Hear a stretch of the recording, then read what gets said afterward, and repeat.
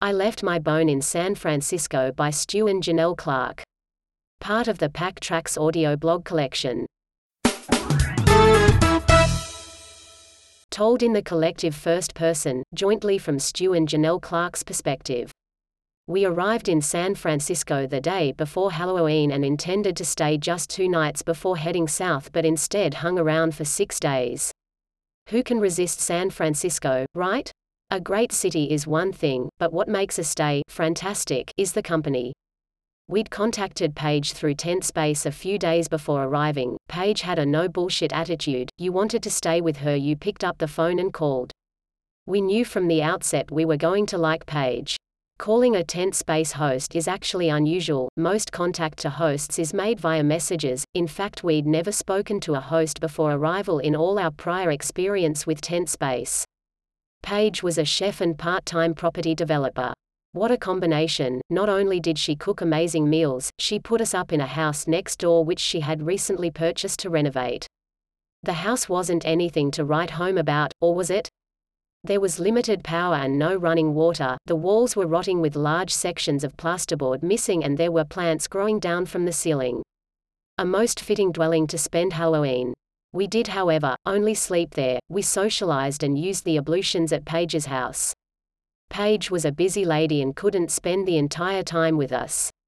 For Halloween we caught the tram with our girls into the central Embarcadero Piers Historic District and walked along the foreshore. The effort people had gone to with their costumes was on a whole other level, and this was only during the day. Imagine what the place would be like at night. But we wouldn't find out. We returned the girls to the house with the intention of heading out to see the nightlife, but when we got in, our tiredness got the better of us and we got something to eat locally and called it a night. Paige made sure we saw plenty of the city during her time off, and she was well informed on the best new restaurants, coffee shops and exciting activities. Some highlights were a winery tasting in Bonnie Doon, riding across the Golden Gate Bridge, experiencing nitrous coffee and riding Lombard Road. San Francisco has some very steep and windy roads, lots that haven't made it into the movies. Paige had a 1200 GS with a sidecar that she co-owned with a friend, Chris, in Mexico, and took us, Stu, Pillion and Janell in the sidecar, up and down some of these more infamous roads. It was a thrilling experience. But after nearly a week of hanging out and getting to know Paige, we again needed to say our goodbyes. So it was back on the bikes and off we rode. While serving in South Sudan, Stu had made a couple of friends in the US military and of course promised to visit when he traveled through.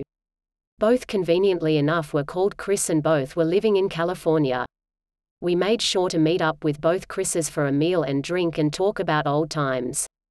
Unfortunately, there is never enough time with these kinds of encounters, but it was good to recall so many good stories even for just a little while.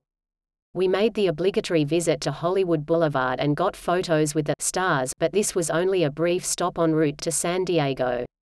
One of Janell's cousins had invited us to stay with her and promised to show us around her neck of the woods, and again were we in for some serious spoiling. We will be right back after this word from our sponsor. Are you a dog person? Do you love to ride? Check out the Pillion Pooch at pillionpooch.com.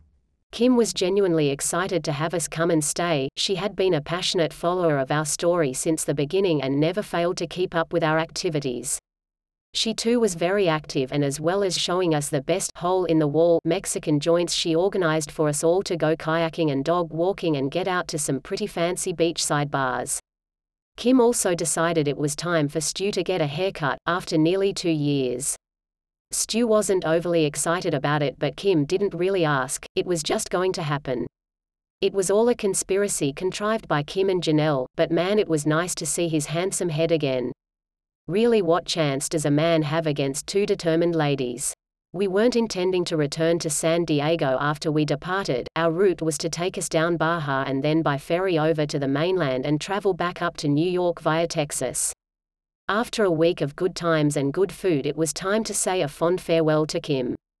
Little did we know that we'd be back knocking on Kim's door within a month. You've been listening to I Left My Bone in San Francisco by The Pack Track. For more audio blogs, visit www.thepacktrack.com or find our podcasts on iTunes, Spotify and elsewhere.